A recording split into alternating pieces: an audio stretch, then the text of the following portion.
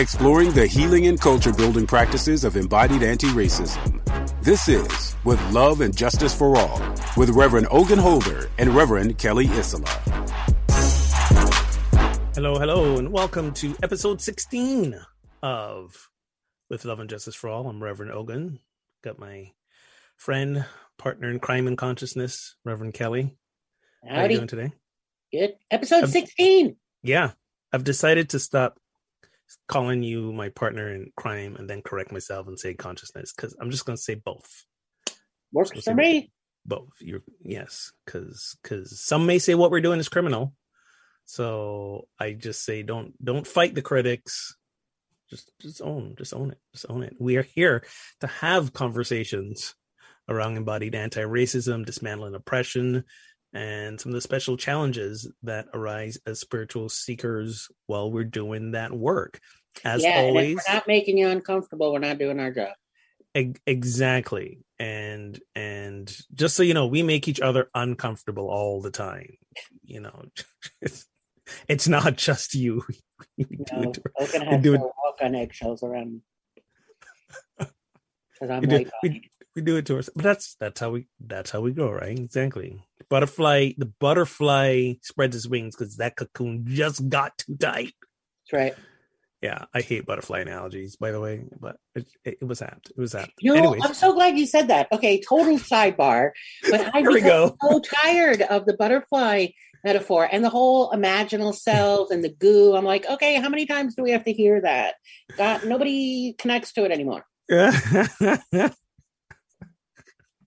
I didn't mean to poke the bear so early. I know, but the problem with it is that there are these imaginal cells that are that aren't present as the caterpillar. And there's this assumption that there's only something beautiful going to come out of it, which is not really a safe assumption. I love doing this with you. Okay, sorry. Back to you.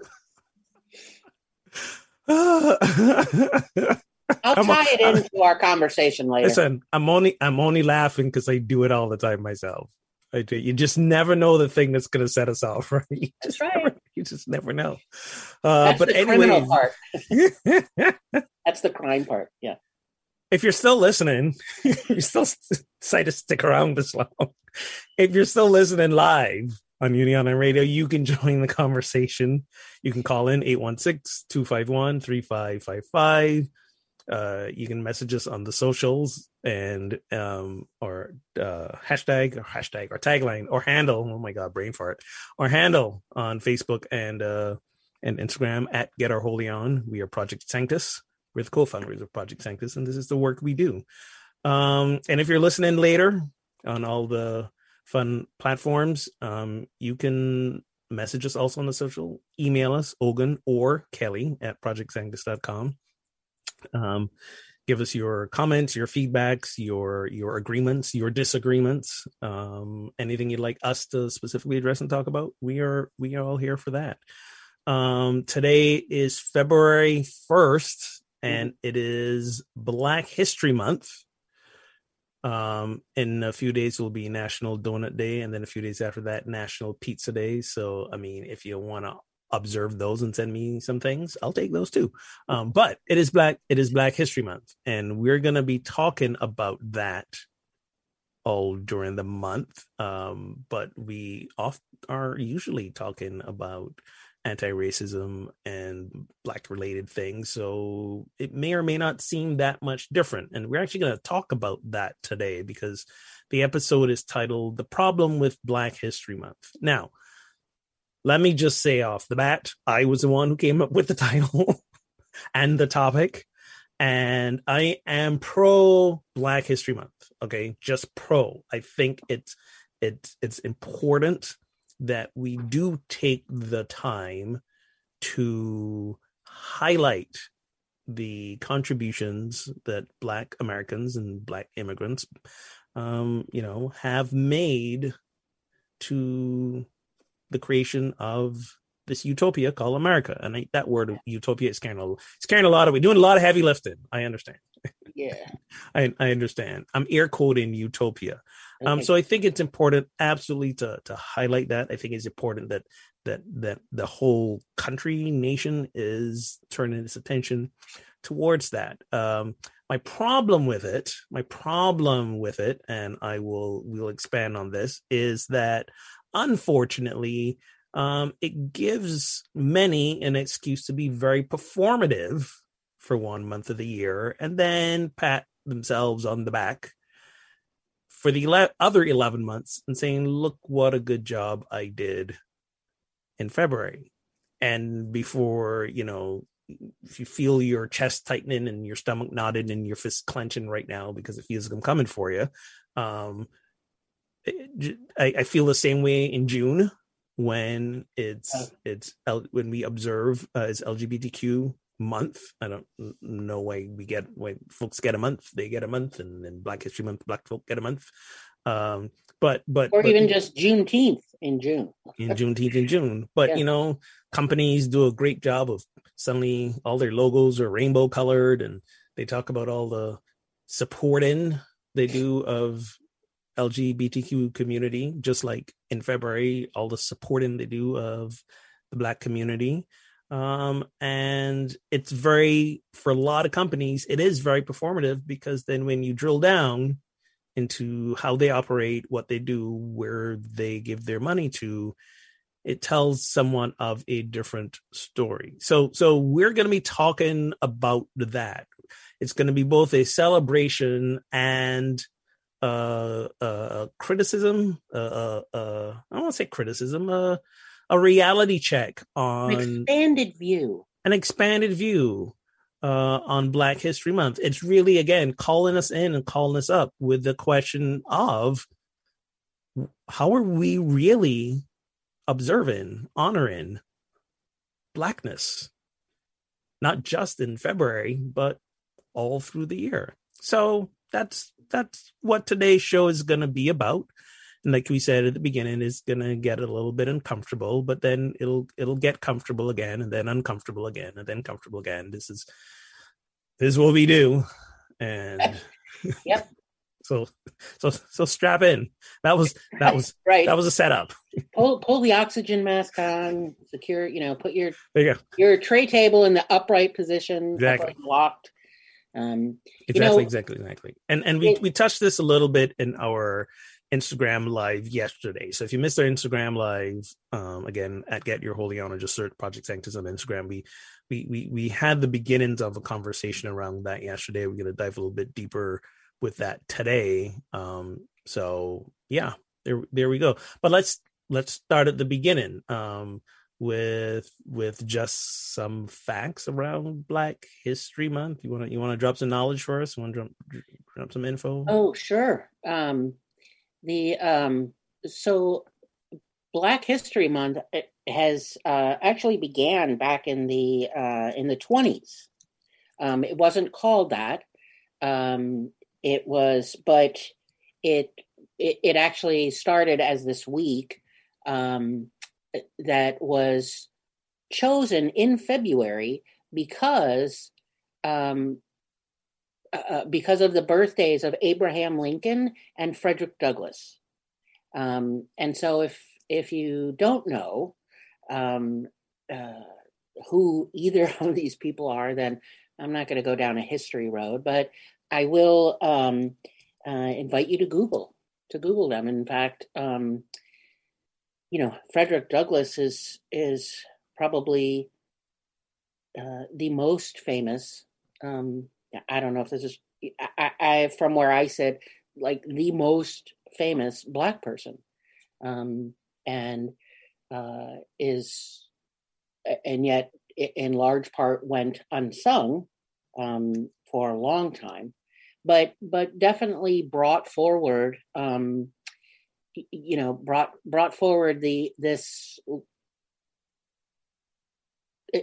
I don't even know how to say it, but bringing us into shifting consciousness around race and racism, and this was 100 whatever years ago, or not quite that long, but so it began as this week in February because of because of these two presidents. It was a Harvard-trained historian. His name was Carter Woodson, and a minister, Jesse Moreland, who was always ministers stirring up trouble. I know. I had to add him because it was like, yes, but it was known as National Negro History Week, and started in 1926, I believe. And it was chosen because of these February birthdays of Abraham Lincoln and Frederick Douglass.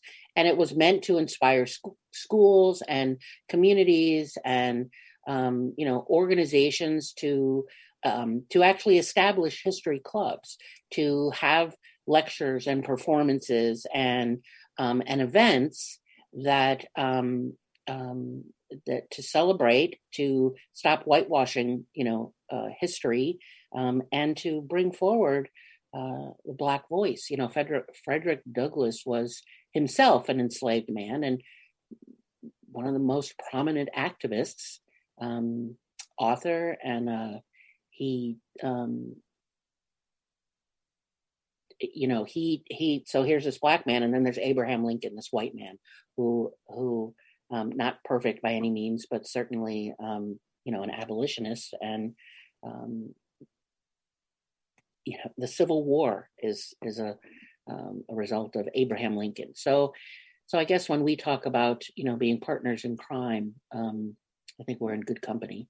But yes. So Black History Month began as this week, and over time has become a way, using the whole month as part of the, moved into the month in the 60s with the civil rights movement, and in the 60s and the 70s. So, but interestingly, before the 60s, I remember reading that the Woodson, who created Black History Month, he actually didn't think it would keep going. He figured we get to a point where we wouldn't need to keep highlighting this, because the contributions and the knowledge around Blacks in America and in part of American history would just be so commonplace that there would be no need to highlight this. Little did he know. Yep. Little did he know. Yeah, it wouldn't quite work out that way. He actually started talking about it in not necessarily a week, but being in the conversations about this in 1915. Yeah. And then it was earlier. Not, over 10 years later, where it became, the study of African American life and history sponsored this History Week in 1926. Yeah. But yeah, and choosing those dates as the birthdays of Abraham Lincoln and Frederick Douglass as the anchors. But yeah, and I don't know that, when you think about the civil rights movement and, the conversations over 100 years ago and more, Frederick Douglass, how much has changed. Yeah. So I'm not going to go down that rabbit hole. And we call it, or it is called, Black History Month, and it's interesting.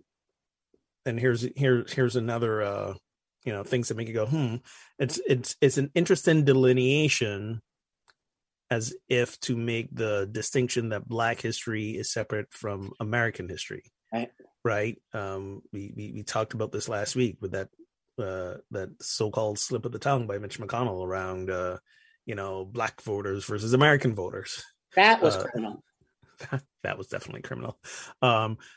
So I think in spite of the name, the intention is to illuminate, bring light to the fact that Black history is American history. Hispanic history is American history. Native American history, precedes American history. Yes, exactly. There's that women's rights history is American history. Like, because to say Black history, and again, understanding why it's there and the purpose it served, because so much of the contributions, work, life of prominent and even non-prominent Black Americans has been whitewashed. So the idea is to, remove that whitewashing so we have an accurate picture of American history. So I understand the intention. Black History Month begins to then raise the almost implies that there's another history month, right? And we do have other history months for the other minorities that have been systematically disenfranchised and taken from and stolen from over the centuries. So again, we're shining a light on a thing that's always been there, but that has never been brought to prominence in a significant way. And it's important, I believe, because we've historically been given a very one-sided picture of America and its history and the role that Black people played in its history. So we always have to keep expanding that story. In a couple weeks, it's either next week or I think it's next week. We're doing an episode called Black History Still Being Written. Because not only because of contributions Black people continue to make, but also literally because we're still discovering things around how things like slavery, how things like Jim Crow, how things like that affected America's psyche, America's development. There's a great project I have been reading about that's doing some deep dive into the Atlantic slave trade by looking at by uncovering ship manifests from that time, and folks are being able to trace themselves back and their ancestors back through that, but they're beginning to realize the enormity of what that process was and the harm it did. And 10 million, we estimate now 10 million African bodies were stolen and brought over to the Western world. A very small portion made it to the United States. What is it, like 3 or 5%? I was going to say there's several million that never made it. Yeah, I think it was like 3 or 5% that came here. So some will go like, oh, but then we're not so bad. No, that's not what it's about. Right. That's not what it's about. But what is sprung from that is I don't think you can point to another country in the Western Hemisphere in which the subjugation of those Black bodies was what the entire infrastructure of the nation was built, and its governing bodies established to some extent, and its laws, rules, and regulations were written. Arguably, you might say Brazil, but no, I would argue not. I would argue not to this day. Again, when the Third Reich in Germany looked to create their rules around how we are going to systemically dehumanize the Jews in Europe, they didn't annihilate. They didn't look to Brazil for their blueprint. They looked to Jim Crow South, right, because of what America was getting away with. So, and decided that we were a little too much. Yes, they watered down the stuff. They watered it down. They were like, okay, even that's a bridge too far, right? So that happened. So again, it's we'll be having a very nuanced discussion over the next few weeks around Black History Month. So if you were coming here to see us just celebrate and honor, we'll be doing some of that, of course, and we will be shining the spotlight on some names in history and current day which you may not be aware of. We can do some deep diving on some names, and we also realized that we also have to practice what we preach, right? So I think, and I mentioned this yesterday also, I'll speak for myself. I've been giving myself a good old pat on the back going, well, I'm always talking about anti-racism. So yeah, I'm doing my job outside of February. Give me a pat on the back. Yay. Yeah. I'm like, maybe not so much. So moving forward, also we're going to take the time outside of February to highlight some figures, some organizations as well, that are doing the work. We have mentioned a few before, places we've donated to. We've had one or two guests on the show, highlighting current issues. So we can do more of that as well. Yeah. Well, I just want to interject one thing that Yes. That while we didn't talk about it planning for today's show, that when one of the things that really struck me that has in learning history of slave trade is, so often at least for me, and in others, I'm sure, learn mostly about the trip on the ships, right? Going from one continent to another, which is referred to as the Middle Passage. What we don't hear much of, and that I think is, that certainly I can bring more attention to, is what's referred to as the First Passage and then the Third Passage. And the First Passage is what went on before in order to capture and kill and all the violence to get all of these Africans onto the boats. Like, that's the First Passage. So even just shining a light on what goes into capturing them all, stealing them, the destruction of culture and families and the destruction of everything just to get them on the boats. And then the Third Passage is, well, what happened after they got here? And that's certainly a focus for us when we focus on individuals, which, we have a couple today. But it's the and I think even the Middle Passage, me as a white person, I and probably actually most people living today can't imagine being on the ship in the hull, in the bottom of the boat, and that experience. And I can never know, and I can never know that experience that my ancestors had, and so I need to shine a light on that in ways that, how do I subjugate today? Right. But anyway, there is this the First Passage, Middle Passage, Third Passage that really are all need some attention. And so it does bring up the question is then, how do we not be performative around this? And maybe some things that you might want to ask yourself around this is this the only time that you're doing research around Black historical figures? Right. Is this the only time you're hearing about any Black historical figures, or they're popping up in your news feed? If the only time Black historical figures are popping up in your social media news feed, there's some other accounts I can recommend for you. It means who you're following is needs to be expanded. That list, that's all I'll say about that. That list needs to be expanded.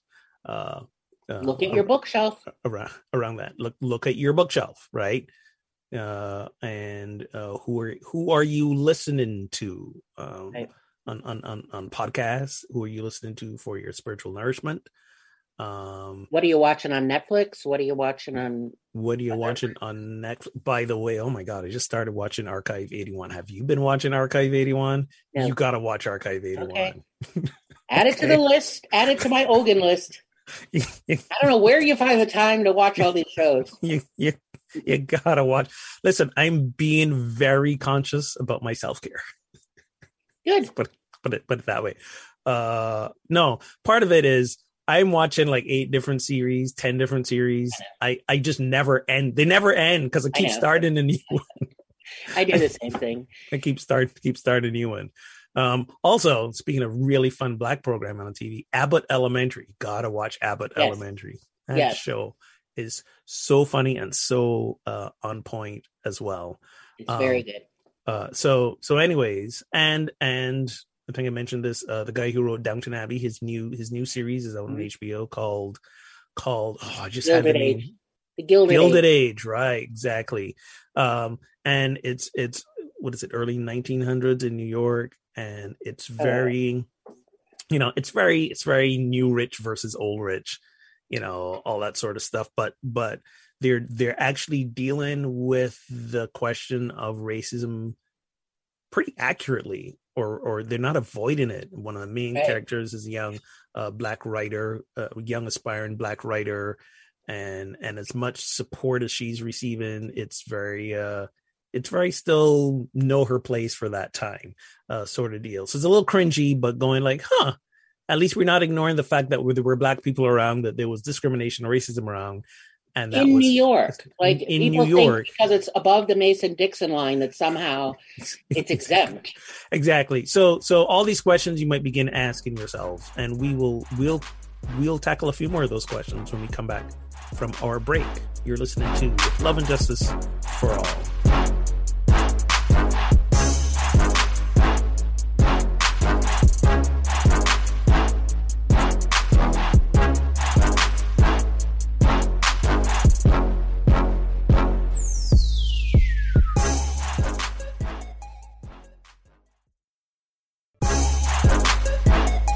You're listening to With Love and Justice for All with Reverend Ogun Holder and Reverend Kelly Isola. All right, we're back, continuing our discussion around the problem with Black History Month. What's good about it, why we need it, and maybe what it gives us permission to do that we shouldn't be doing. Those sort of conversations. And when we left, we were asking about some questions that maybe we ought to ask ourselves if we want to check in to see if we're being performative around Black History Month. And I want to back it up a little bit first.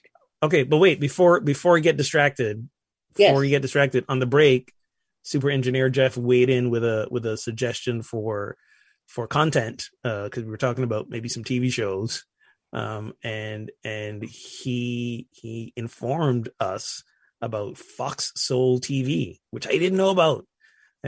This is a new live and interactive streaming channel dedicated to the African American viewer, with programs aimed to celebrate Black culture, deal with real topics that impact the everyday lives of the Black community. Now, I have not watched anything on here yet, so I'm not giving it my endorsement yet.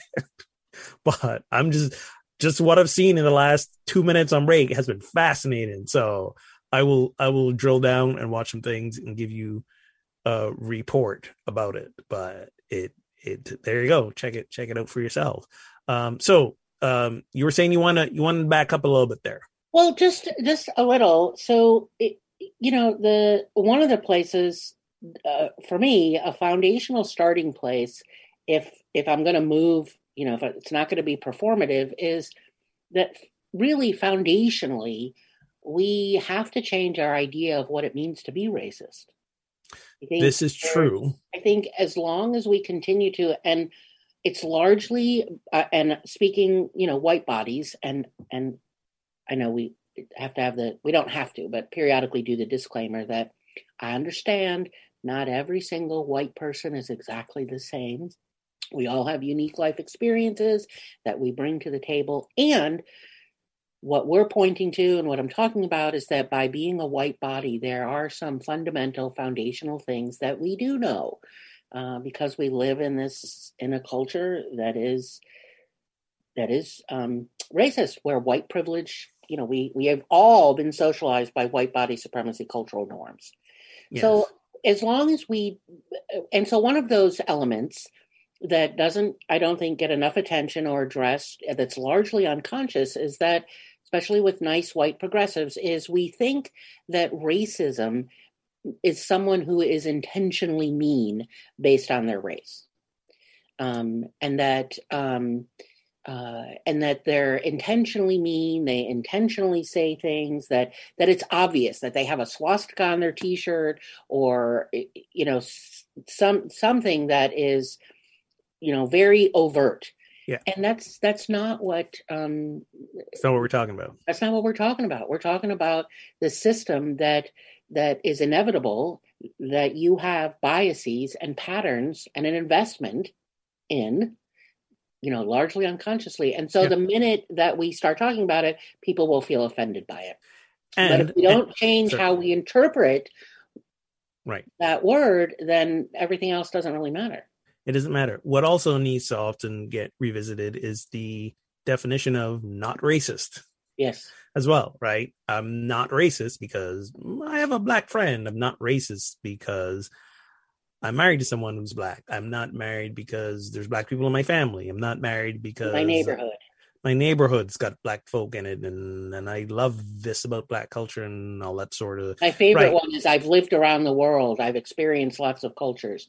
Right. Exactly. So being quote unquote not racist is not only not enough. Being quote unquote not racist doesn't mean you are anti-racist, and being quote unquote not racist does not mean that some of these white supremacy cultural norms do not impact you and you're not operating from them. We largely are unconsciously. That's what I'm saying. So and perhaps did we do a show on the white body supremacy cultural norms? I don't remember. No, but let's put it on the March list. We should probably do that because we mention it a lot, and I think maybe we assume people will take it upon themselves to Google it. Well, maybe they will, maybe they won't. But just in case, we should do a show about that. And we know this because Kelly and I have conversations with people who are, air quote, not racist, as in they are very good, kind-hearted, compassionate, progressive white people who are not anywhere near the extreme and still say things like, my parents didn't raise me to be racist. God doesn't see color. Things like that, which are a reflection of not being conscious and aware of how these white cultural norms you're talking about have woven into the psyche. So, and again, this doesn't mean you're a bad person. That's not what we're saying. What we're simply saying is, if we truly want a different experience of America, if we want to create that world of justice and equanimity that we say we want, we've got to shift and rewire the pathways in our brains so that we live differently. Okay, that's how it is. It's what is the basic spiritual practice that we observe here in Unity and other places. If we want to change the world, we have to change ourselves, right? But that begins with an acknowledgement that there's something within us that needs to change. If we don't think there's nothing within us that needs to change, then we're going to just keep showing up the same way we've always showed up and wondering why the world's a mess, right? So we all have to do it and look at it every day. So some other ways to ask yourself if you're being performative about this is, the memes that you are sharing on social media, are you only sharing some nice black supportive memes? Are you only doing it during Black History Month? Or are you only doing it, when it's MLK's birthday or Juneteenth or some other days like that? Are you only doing it when somebody else gets shot, some other young black man or black woman gets killed? When are you doing these things? So take a look at that as well. Where's your money going, right? Are you paying attention to where you're buying from? You've heard us mention these things before, but we'll keep mentioning them. And we understand this is hard work. We understand this may be more expensive to buy products from black business owners than, say, Amazon. It might require more labor than setting up that, monthly recurring shopping cart only once and the stuff just shows up at your house. We understand that. And change does require some labor. So the question is, do you really want what you say you want? Yes. And that brings me also back to, very foundational place to start, like a place to begin that's beyond Black History Month is when you've read that book, right? The White Fragility, The Nice Racism, My Grandmother's Hands, How to Be an Anti-Racist. So you want to talk about Blackness. There are many, many good books to read, to learn. There are a lot of workshops, diversity, equity, and inclusivity. There are a lot of resources to go learn more, from. And the place so that's really nice. And how would a person of color know that I've read the book? How would a person of color know that I've been in that workshop? Right? When someone says to me, well, I'm going to keep learning about this, or I'm going to reflect on it, I'm going to, take this into prayer. And how would a body of color, how would a Black person know that you read it, that you got it to some degree, and that you're willing to do it different? And the only way they would know is because the action changes, right? Otherwise, it's just meaningless. It really is. That is a really powerful point, because we talk about this with our spiritual practices, right?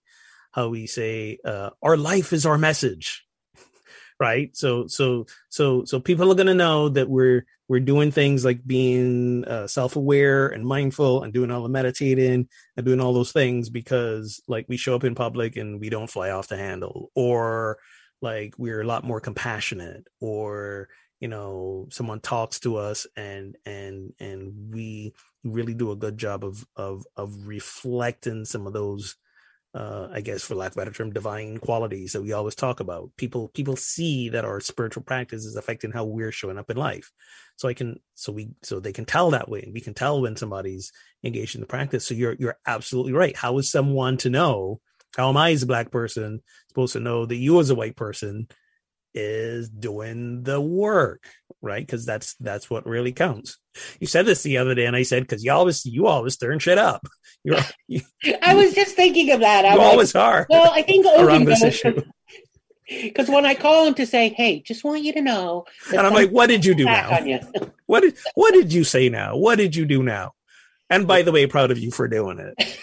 So thanks for the heads up. Yeah, it's the action piece, because without the action, it's just meaningless. It's maybe meaningless is too harsh a word, but it really, borders on that. So our work the action is to get racism on the table, to get the conversation on the table wherever you are, in your workplace, in your spiritual communities, and not just get it on the table, but then work at keeping it on the table when all the white people around you want it off the table because they're all uncomfortable.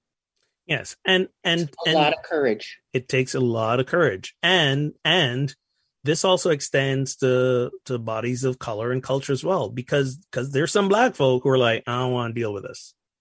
I just want to show up, get my paycheck, and go home. What's the point of doing this? Because nothing's ever going to change. Why? Because we've been having this argument for how many centuries now? Yeah. And I'm still being passed over to jobs. I'm still making less than my white counterpart. I'm still likely to be pulled over than somebody else who doesn't look like me. I'm still likely to be frisked because I color my skin than, somebody else who doesn't look like me. And the list goes on and on and on and on. So there's for us bodies of culture, there's this, it's so easy to slip into the despair of why even bother, right? Well, why trust me? What have I shown you? Exactly. Why bother? Because what you would the white person go and do about it, right? So we get to take it on. So part of it is for us, people of color as well, to go to not be tempted to fall into that despair and the added exhaustion of, it's exhausted enough trying to survive and thrive in this society. Like, now we got to do more work as well. And yes, it can be exhausting. This is why, we'll always remind you about the self-care journey along this, and also remind white-bodied folks to not put the extra labor on us to quote unquote solve the problem, right? And help you figure it out as well. So there's all of that gets spun into this. And I'm going to say one more thing that will upset listeners, I'm sure. in terms of how do I not be performative and move beyond, not just Black History Month, but continue to be in action, is that if you're going to choose to not be in action, at least be honest about it. Right? Be honest as a white body, be honest about it. Look yourself in the mirror and say, I'm choosing to collude. Because silence is being complicit. And okay, like you get to choose that.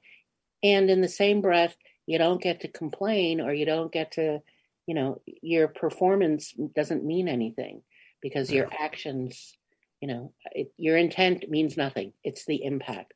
And so by choosing to, I'm going to reflect on this, by choosing not to be in action, you are choosing to collude, and just call it. And so that position, you are reproducing the racial inequity that's already here.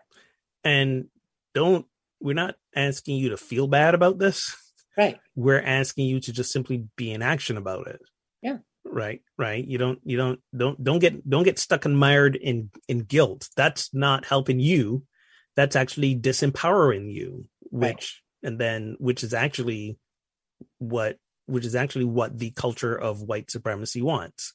And when I say the culture of white supremacy, I don't mean like there's some there is, but there isn't some bunch of like people up there trying to run the show. What I'm simply meaning is this is a thing that is mutated like a virus over the centuries and has changed its face and changed its languaging and changed how it shows up. It's taken on a life of its own. And if you feel guilty to the point where you are paralyzed by your guilt, then it wins. So take a look at if you've been or are being performative and notice it and simply go, all right, starting tomorrow, I will no longer be in these ways. I will no longer be performative. I will be in action in these ways. No one's telling you to go out there and pick fights with people. Not saying that.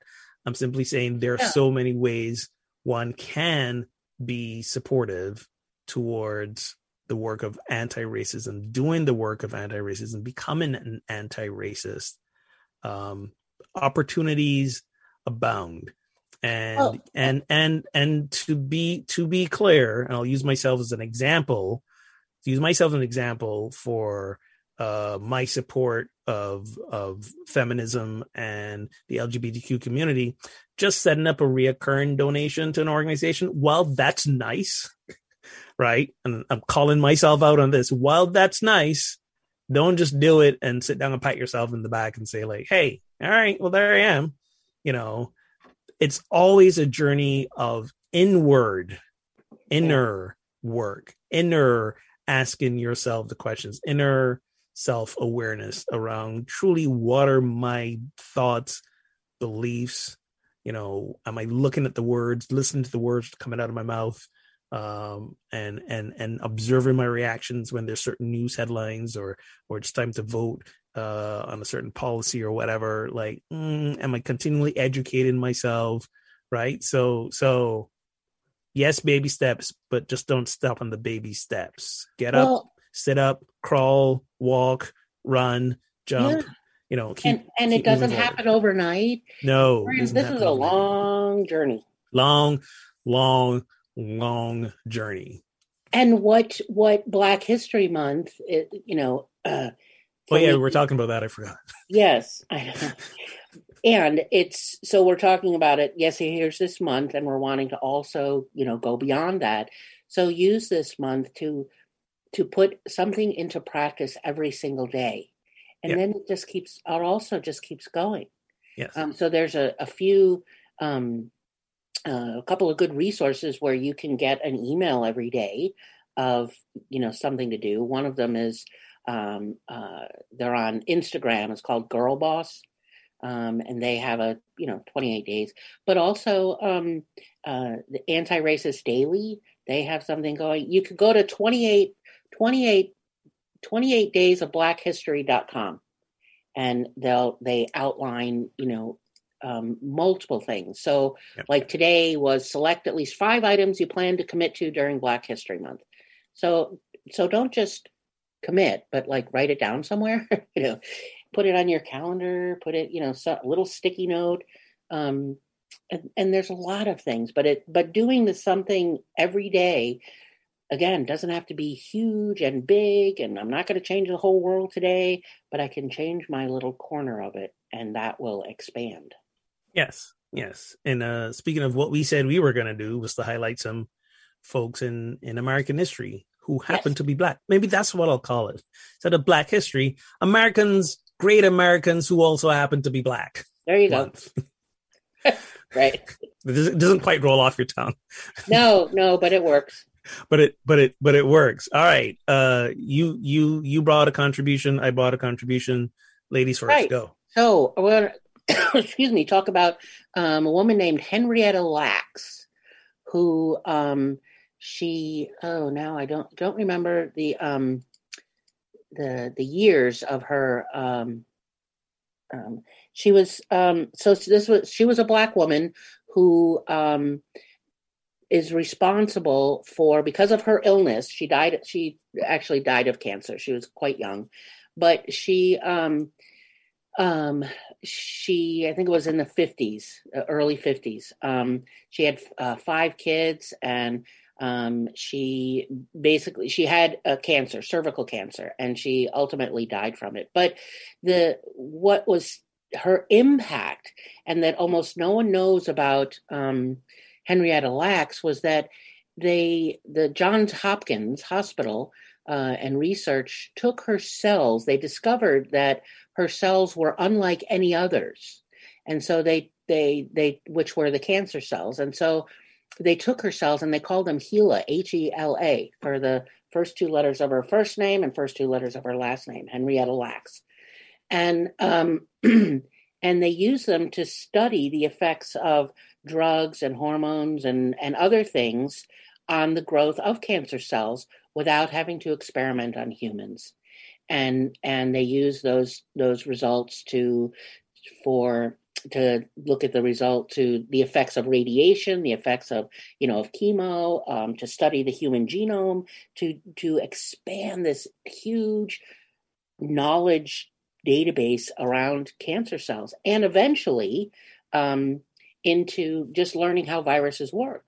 Was very instrumental in playing a role in the development of the polio vaccine, as well as the COVID-19 vaccine, and all of the work over the last 40 years and more around AIDS. So here's this woman who dies at the age of 31, a Black woman, and yet has this contribution that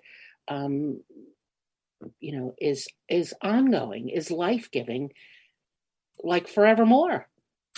And so part of the lead you're also burying here is that the biotech companies that profited from her cells never gave any money back to her family. Right.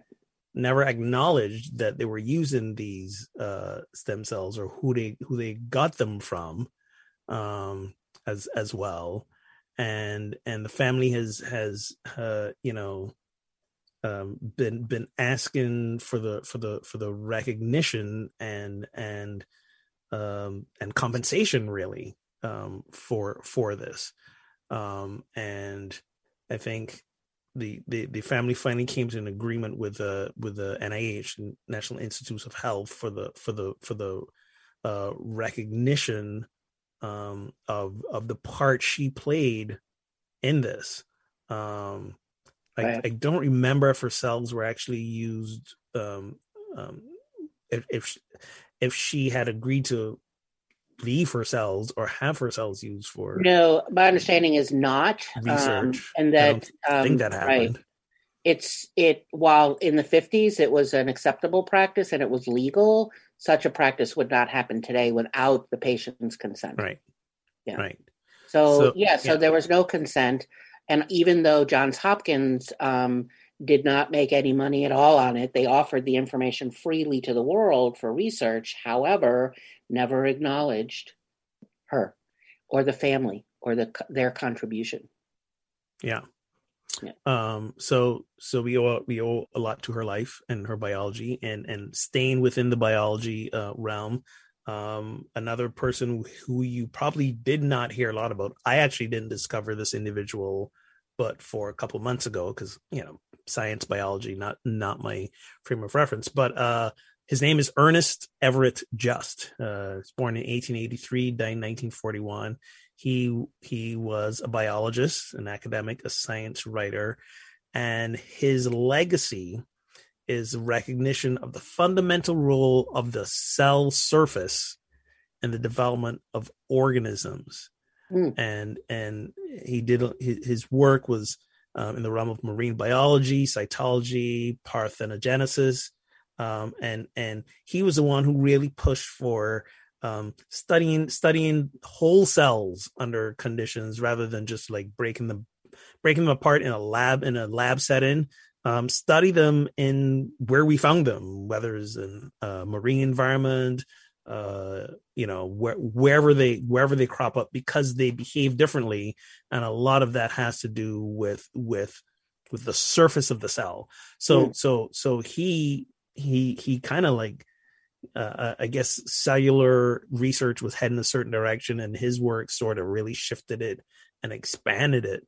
And I remember in high school and even college studying cellular biology, and his name never came up. Yeah. Wow. At all.